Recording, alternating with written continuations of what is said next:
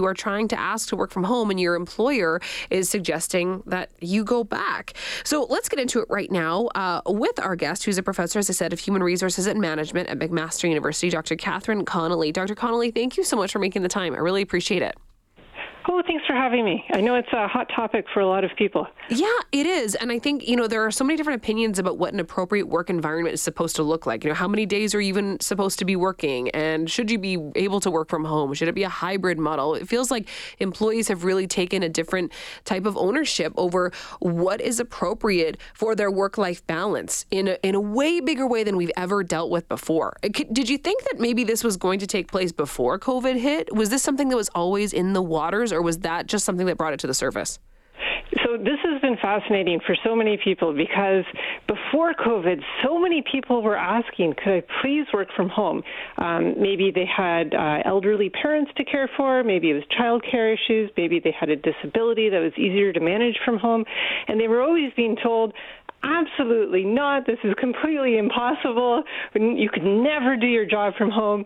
And then COVID happened, and then everybody was working from home, and just all these things became possible, whereas before it was completely impossible. So, now I think it's such a difficult situation to navigate as both an employer and an employee. If you feel like as an employee, your rights should dictate that you should be able to work from home, and an employer is trying to call you back and trying to find that balance with an employer, what is the right path forward? Yeah, so it's a difficult issue here because, on one hand, sometimes employers are trying to be fair, and to be fair, they're trying to treat everybody exactly the same way. And so by doing that, by having sort of a one-size-fits-all policy, the issue is that actually some people are really being treated unfairly because their needs are different. And so I think if there's an employee who's trying to make the case to their employer that, no, I really work better from home, I have a lot of experience and seniority, I need fewer distractions, they could potentially make the case that, they should be allowed to do this even if others are not. And the thing is, in an organization, people are treated differently all the time. So people are paid different, they have different responsibilities, they do different things. And sometimes in life, you don't get what you deserve, you get what you negotiate.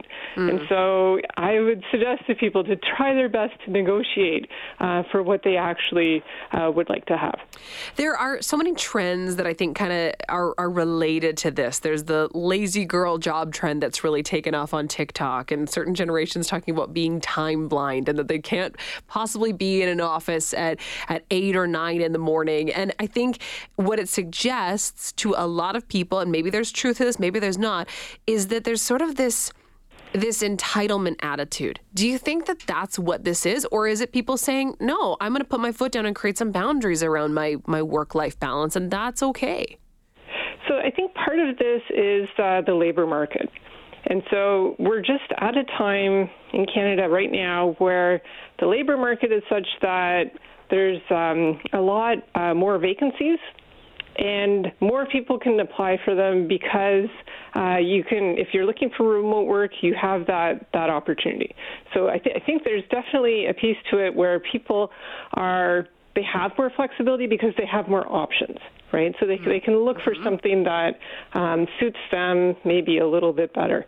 But then at the same time, I think there's also for early career people who are just entering the workforce, there is sometimes a difficult transition from school or university, college, to the workforce, where the expectations can be very different. Right. And so in universities, there's often a lot of flexibility. Students can sometimes choose courses that they want, choose a schedule that suits them, kind of make things fit their own preferences. And in the workforce, especially if you're early on in your career, you don't have those options, right? So, I mean, your employer can tell you, no, you have to come in. And that's kind of the end of it, right? Is it something that we should just be treating as circumstantial? Because, I think there are situations where it does make sense for an employer to try to exercise a little bit of flexibility, and an employer could reasonably fight for that. So is it just something that we have to look at as a case-by-case basis? Yeah, I think a case-by-case approach is often the best approach, but a lot depends on the individual manager too, right? So there are managers who they are really more comfortable working from home themselves, and there's no point calling everybody into the office because their manager doesn't want to be there either, right? So I think when companies are trying to craft like an HR policy or something that is their best way forward, having a case-by-case approach, but it really involving the managers is the way to go.